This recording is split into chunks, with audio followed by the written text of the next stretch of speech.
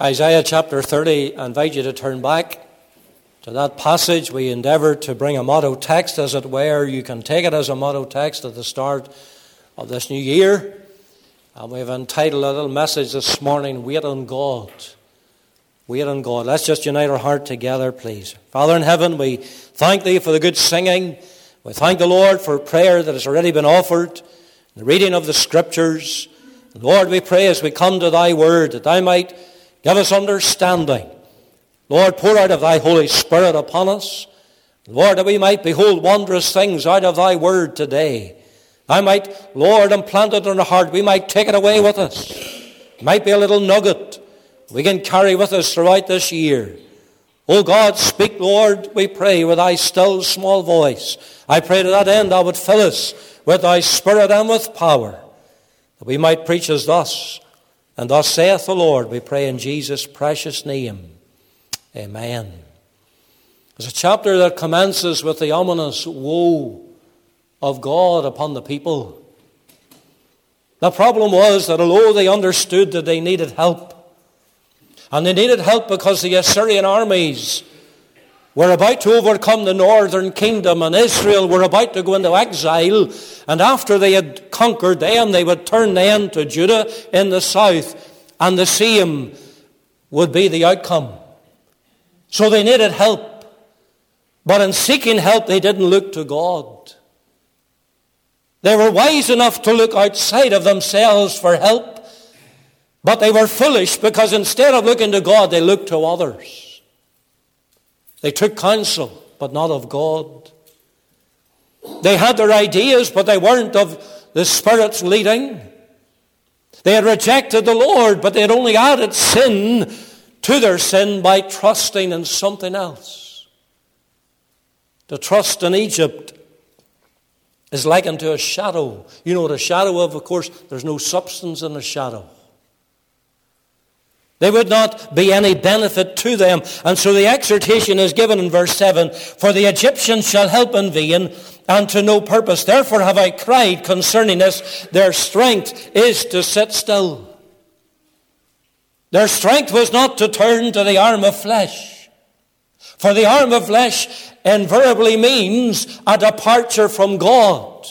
But the exhortation was to sit still in dependence upon the Lord, who cannot fail. And God instructs the preacher here, the prophet Isaiah, not only to preach it, but you'll notice also he is instructed to write it down, to put it in a book, that it might be preserved for posterity. It was to be written that it might be a shame to the men who would not hear, or neither would they heed the word that was spoken. It was to be written down to justify God in His actions of judgment that were coming upon them, and it was to be written down so as to warn others not to do as they did, lest the same judgment would also come upon them. How these people are described doesn't make for good reading. They're spoken of as a rebellious people. They don't want to hear God's word. They didn't want to hear faithful preaching. Instead, verse 10, speak unto us smooth things. The sort of stuff that tickles the ear. The sort of stuff that Paul warned young Timothy about as a pastor in his day. Where people will turn away their ears from the truth. And men and women, when I consider these verses that are for our admonition, they're for our instruction. For here's a passage not merely historical, but rather it is application for all time. People increasingly do not want to hear the word of God preached today. It's just like as in Jeremiah's day, Jeremiah chapter 5 and the words of verse 31. It says, the prophets prophesy falsely, the priests bear rule by their means, and my people love to have it so. And what will ye do in the end thereof? The message that Isaiah had to deliver was one of judgment. And thereby they were scattered to such an extent, there's only a remnant that was left. And you'll notice how that remnant is described in verse 17. 1,000 shall flee at the rebuke of one, at the rebuke of 5 shall ye flee, till ye be left as a beacon upon the top of a mountain, as an ensign on an hill. They're likened just to a beacon or to an ensign. We would maybe use the words today, just a standard, just a banner on top of a hill. And as I read those words, as I thought of our congregation set here, just a little remnant, but one that unfurls the standard or the banner of the cross on a hill.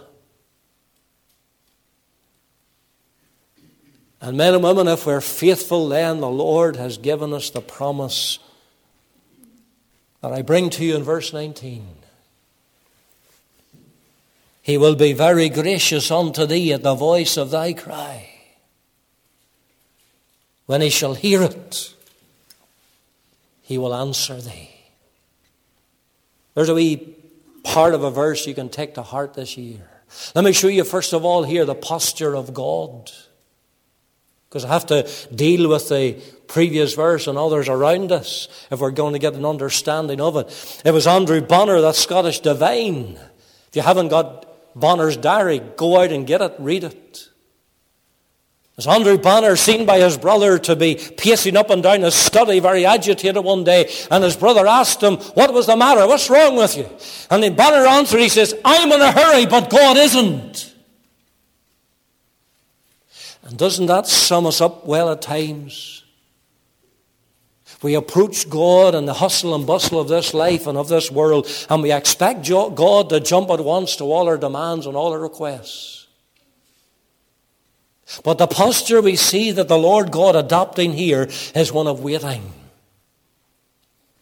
Now, there's a waiting spoken about at the end of verse 18. And that has to do with God's people, and we'll have to get to that. But the first waiting is by God himself. Verse 18, therefore will the Lord wait. Imagine a God who waits on his people. Imagine a God who's long-suffering and patient to the extent that he's prepared to wait. And there are times when it seems that God is doing nothing. It is perceived that he has withdrawn himself. Indeed, there's nothing much that's happening. There's nothing but judgment and trial upon trial. And there seems to be nothing happening by way of good. But even in such times, we know that the sovereign God is doing according to the purpose of his eternal will. And all things work together for good to them that love the Lord, to them that are called according to his purpose. He's yet working out his eternal decree, even though we cannot see it. And here the message to his own chosen people was in the midst of judgment. There was the mercy at hand. God was waiting for them to return unto himself. You see the words of verse 15, it gives the counsel. For thus saith the Lord God. This is not the word just merely of a prophet. This is God's word.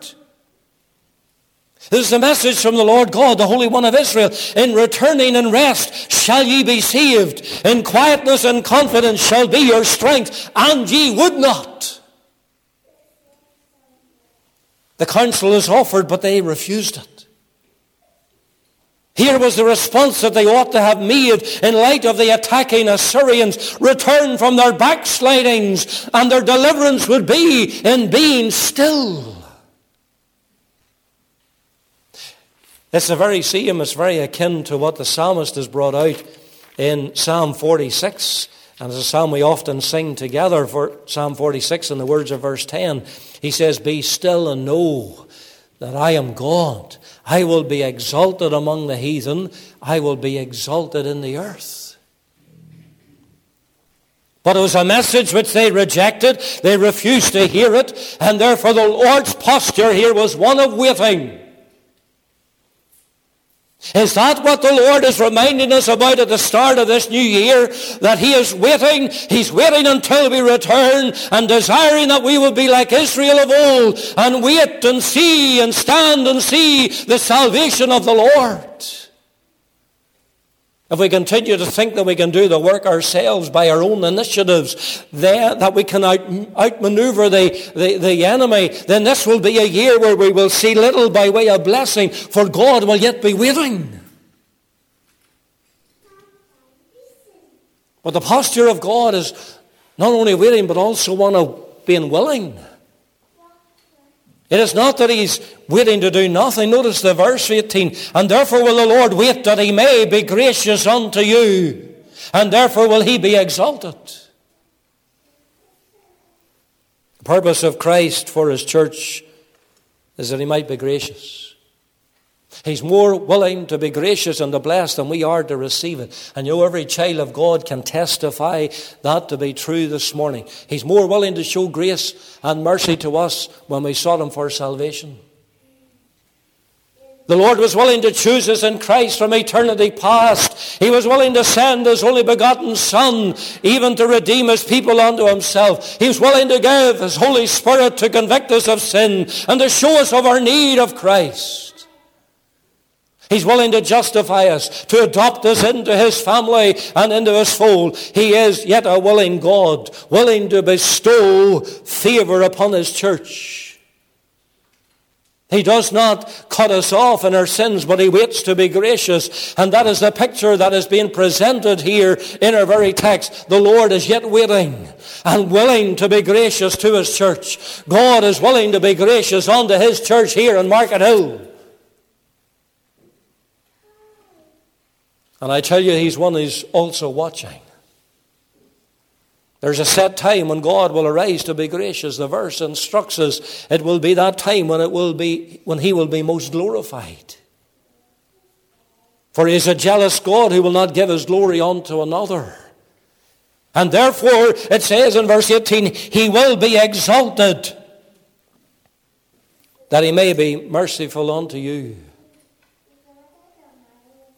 He waits for the fittest time to show mercy. When things are brought to the worst, to the greatest extremity, when his people are brought to a sense of their danger, of their sins, and of repentance for them, and to see the need of his help, his salvation, and to depend upon him for it, that is the most seasonable time. In the most seasonable time does the Lord appear. I may ask men and women, is the church in not such a state that that is what we need? That is what we need. No longer for the Lord to wait, but to arise and to be gracious unto her, and therefore he will be exalted.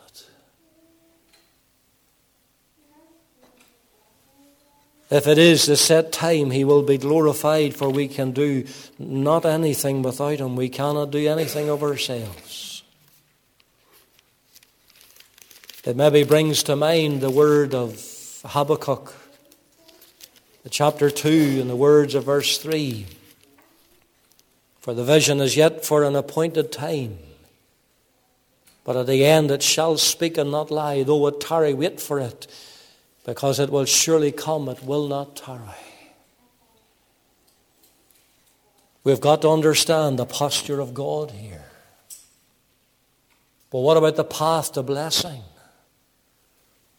We ask ourselves, why is it that we have not seen the manifestations of his blessings already in the manner in which he is shown here, in which we need them?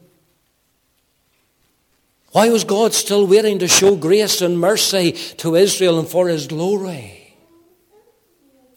The context of the verse shows us the fault didn't lie with God. It was to do with the people themselves. And if we take note of these things, then we will also learn what is our responsibility this year. First thing is that our dependence must be upon God alone. That was not how it was for Israel. For you'll note that with the threat of the Assyrian coming against them, that they turned to form an alliance with their neighbor Egypt. They sought help from the very place that the Lord had delivered them out of. Their deliverance, their dependence was upon what Egypt could do for them. But instead of help and strength, their experience would be one of shame and confusion. Look at verse 6. The burden of the beasts of the south, into the land of trouble and anguish, from whence come the young, the old lion, the viper and fiery flying serpent. They will carry their riches upon the shoulders of young asses, their treasures upon the bunches of camels, to a people that shall not profit them. They were prepared to make that long, arduous journey, a journey that was fraught with danger, all along the way, and all to no avail. For Egypt will never profit the people of God.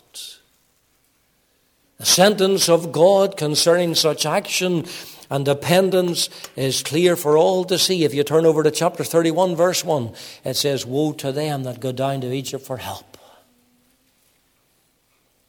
and stay on horses and trust in chariots because they are many, and in horsemen because they were very strong, but they will not look unto the Holy One of Israel, neither seek the Lord. Again, the woe of heaven is upon them.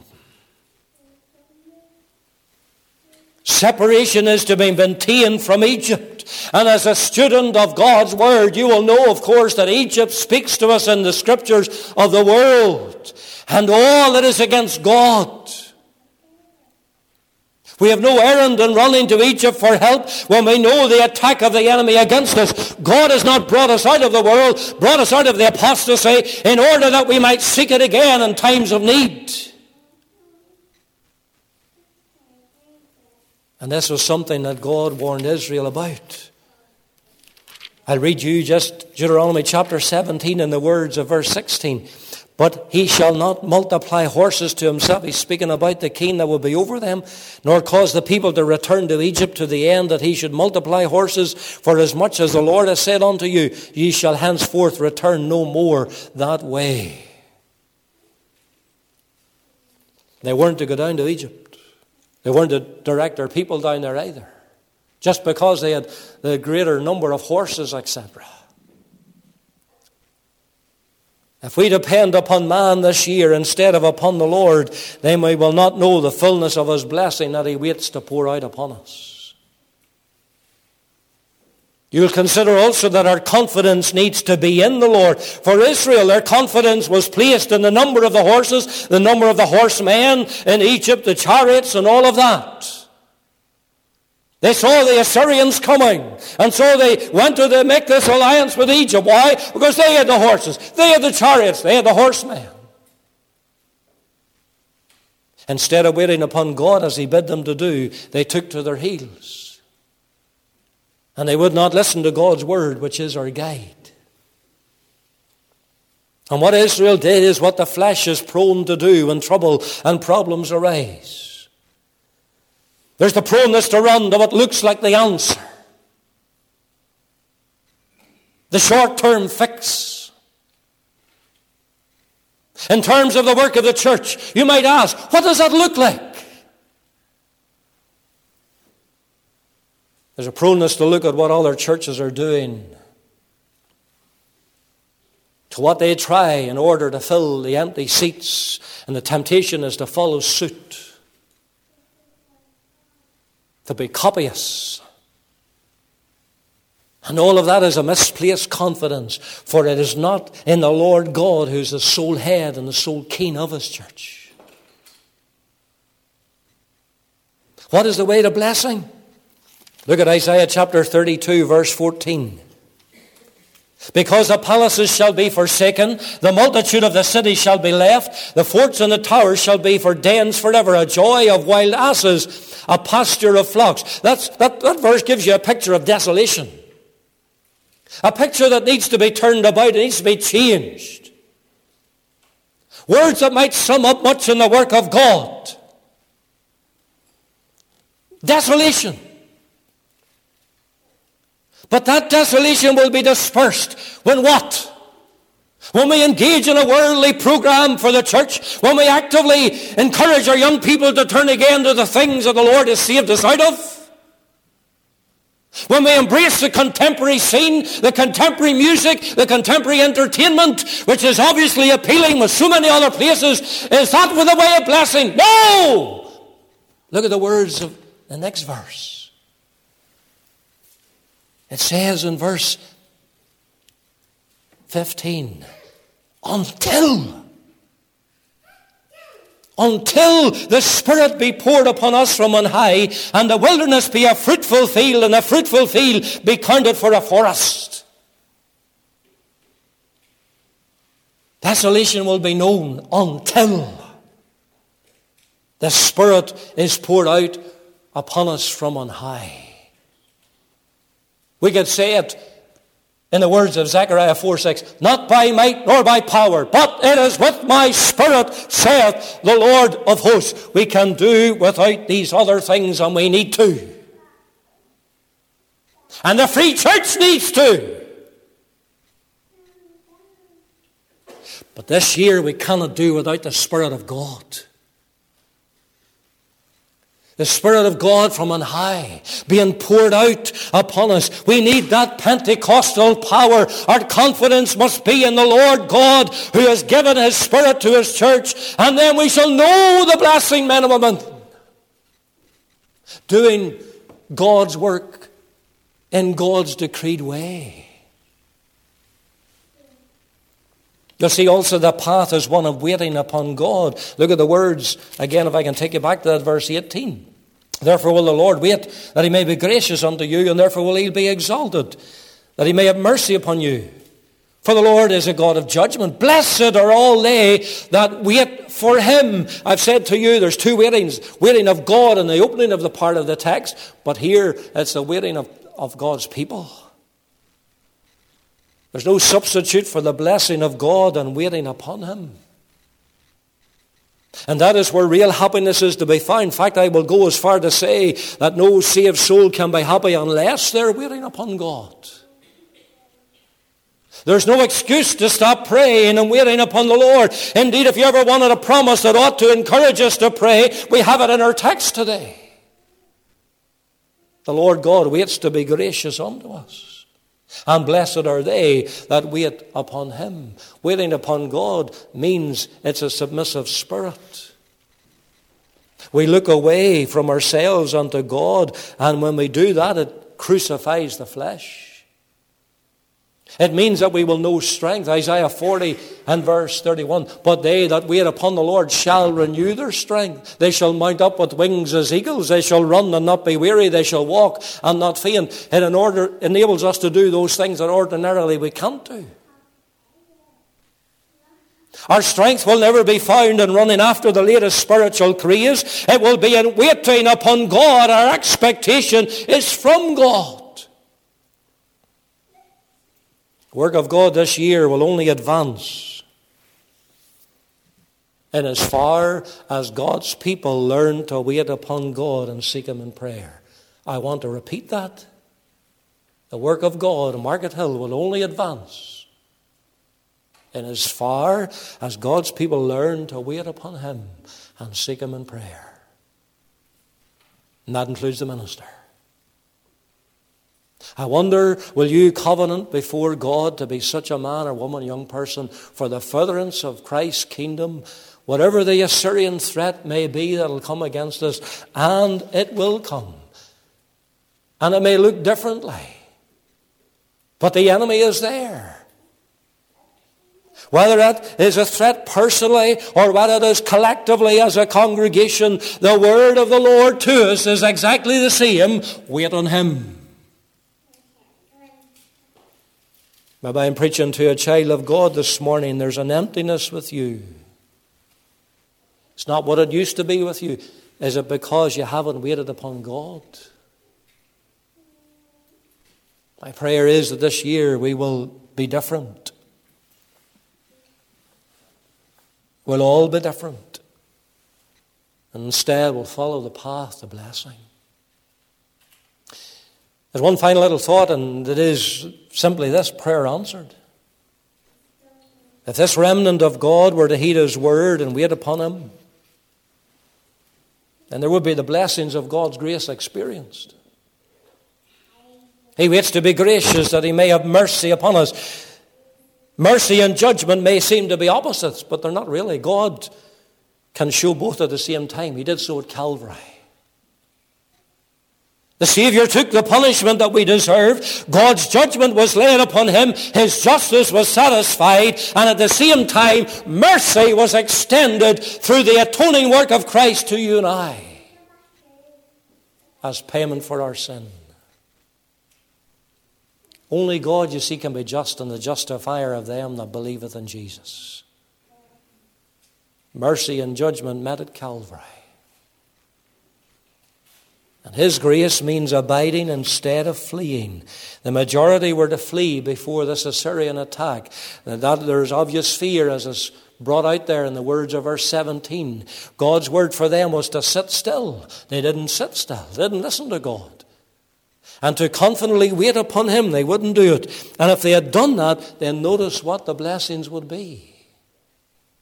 Notice how prayer would have been answered. Verse 19. For the people shall dwell in Zion at Jerusalem.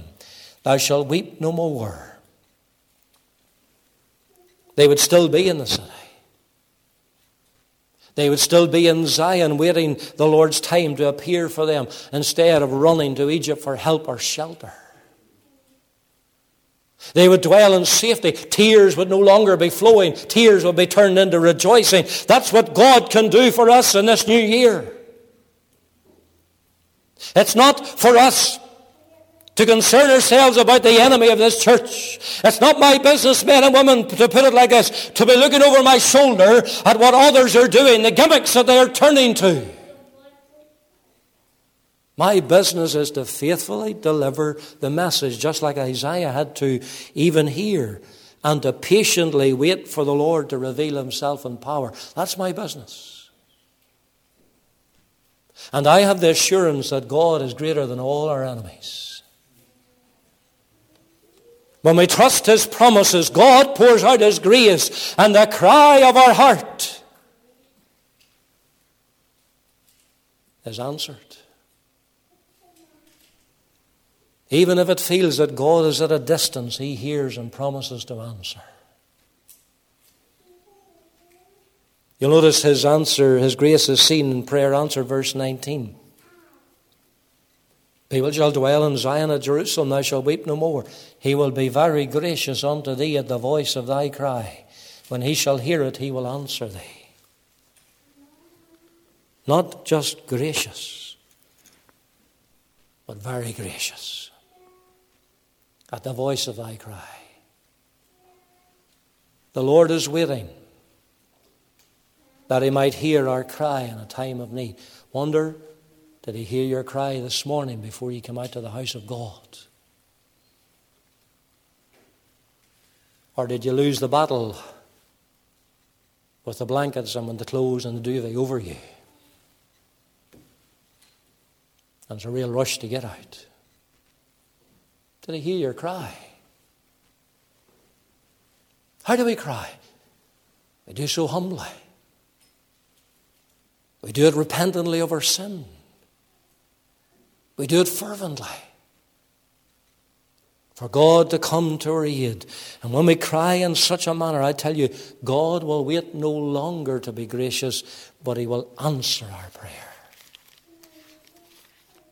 You think of Isaiah 65, verse 24. And it shall come to pass that before they call, I will answer. And while they are yet speaking, I will hear. What answers potentially could be received this year if we are given over to waiting upon our God as he has commanded? God promises to bless. You just look, I'll give you a little summary. I haven't time to look at all of these, but here's the promises that he promises to bless with. Verse 20, the promise of guidance. Though the Lord give you the water of adversity, the water of affliction, yet shall not thy teachers be removed into the corner anymore, but thine ears shall see thy teachers. What's that all about? Well, you just go back and you go home to 1 Kings 17 and you find the teacher. The teacher happened to be Elijah. Where did God send him? He sent him right to the brook Kerith, right to the corner of the land. And God says, your teachers will no more be in the corners of the land. You'll be able to see them. You'll be able to hear them. There was a famine in those days, not just of the water and the food. There was a famine of God's word. God hid his servant away. So there's a promise of guidance. Look at the words of verse 22. He shall also devile also the covering of thy graven images of silver and the ornament of thy molten images of gold. Thou shalt cast them away as a minstrel's cloth. Thou shalt say unto it, get thee hence. There's a desire for holiness. God would answer by purity. When God pours out of his grace to his people and answers prayer, look at verse 23. Then shall he give the rain of thy seed, that thou shalt sow the ground withal, and bread of the increase of the earth, and shall be fat and plenteous. In that day shall thy cattle feed in large pastures. There's the answer of abundance. He waters the seed, he gives the increase. There's a fatness, there's a plenty, there's large pastures for the flock. It's God that gives the increase. Verse 25. And there shall be upon every high mountain, upon every high hill, rivers and streams of waters in the day of the great slaughter, when the towers fall. The rivers and streams of water in every mountain. And there the enemy is subdued, the enemy is brought down. The Assyrians who were building the towers in the cities will be slaughtered, and their towers razed to the ground. Men and women, we need to see the devil defeated on Market Hill. His towers brought down. What a difference is noted, you see, at the end of this chapter to the beginning of it. The glory of the Lord is seen. His voice is heard. The people now desire to see his power. The Assyrian is beaten down. Turn to verse 31. For though through the voice of the Lord shall the Assyrian be beaten down, which smote with a rod. And so it happened. Because I just want to give you the reference. You can write it down. You can look at it later. 2 Kings 19, verse 35. You just listen to what happened. And it came to pass that night that the angel of the Lord went out and smote in the camp of the Assyrians 185,000. And when they arose early in the morning, behold, they were all dead corpses. It just took a night. Just one night for God to work. And the Israelites rose the next morning, and all they could see was the dead corpses of the Assyrian. Our God is greater than any of the strongholds of Satan. He's greater than any enemy that we will face this year. He has opened the doors of this church, and the doors that the Lord has opened, no man can shut them. And men and women, you look at the last verse of the chapter altogether, and there's a special place in hell for the leader, for the devil. It says, for Tiphrah is ordained of old, yea, for the keen it is prepared. He hath made it deep and large. The pile thereof is fire and much wood. The breath of the Lord like a stream of brimstone doth kindle it. What's that all about? Torpeh means a place of fire. It happened to be at the end of the Valley of Hinnom. And the Valley of Hinnom is outside the city of Jerusalem. And that valley was used as really, we would say, as a refuge tip. And so the rubbish and the defilement all was carried out of the city and was dumped there. And the piles were built high, and there was a continual burning. And that's why the Lord used it as an example, as a picture of hell. Because the fires never go out in hell. And it's where we get the word Gehenna from. The word for hell.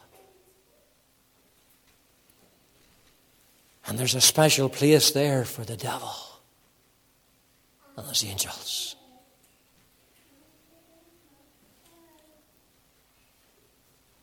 There is a prophetic note here.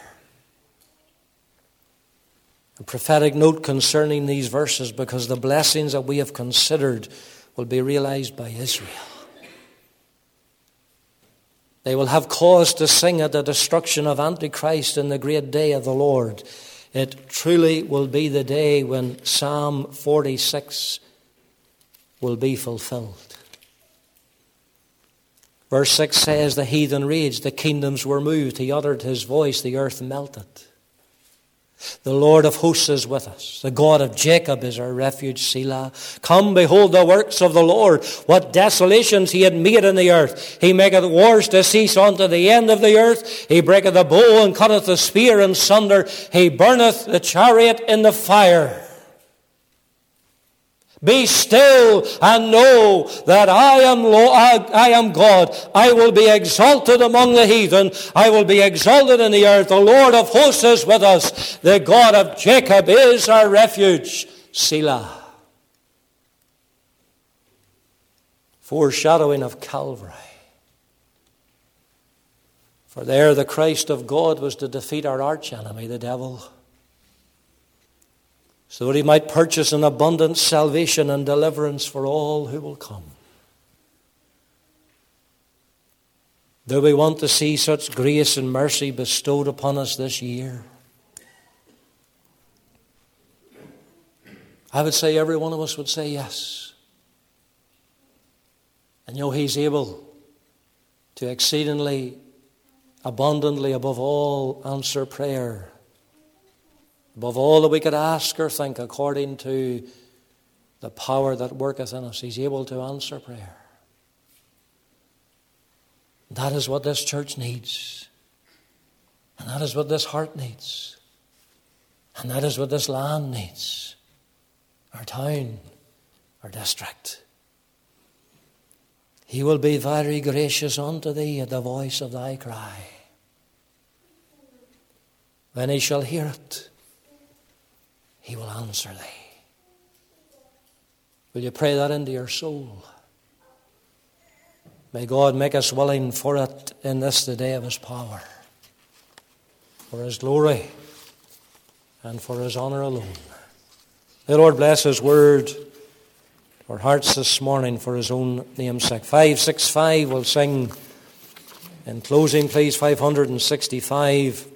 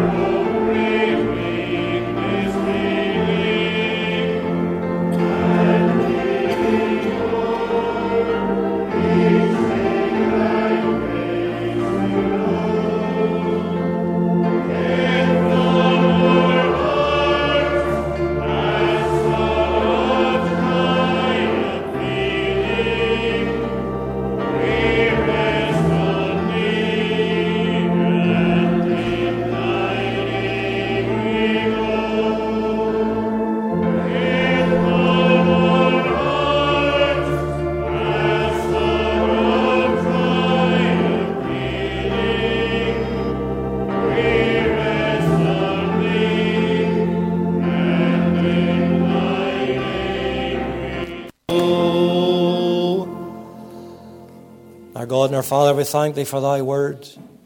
We thank Thee, Lord, that Thou art our strength and our defender.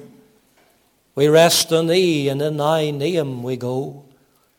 Lord, help us to learn from the Israel of old how they sought the alliance with Egypt. The woe of God was upon them. Lord, that Thou wilt graciously hear our cry. When, Lord, Thou wilt hear it, Thou wilt answer. May we be that people this year. We pray, Lord, that Thou would write this word in our heart. Bless those that will part of this time go before them. Bless those that will remain around Thy table. For we ask these mercies in our Saviour's precious name. Amen.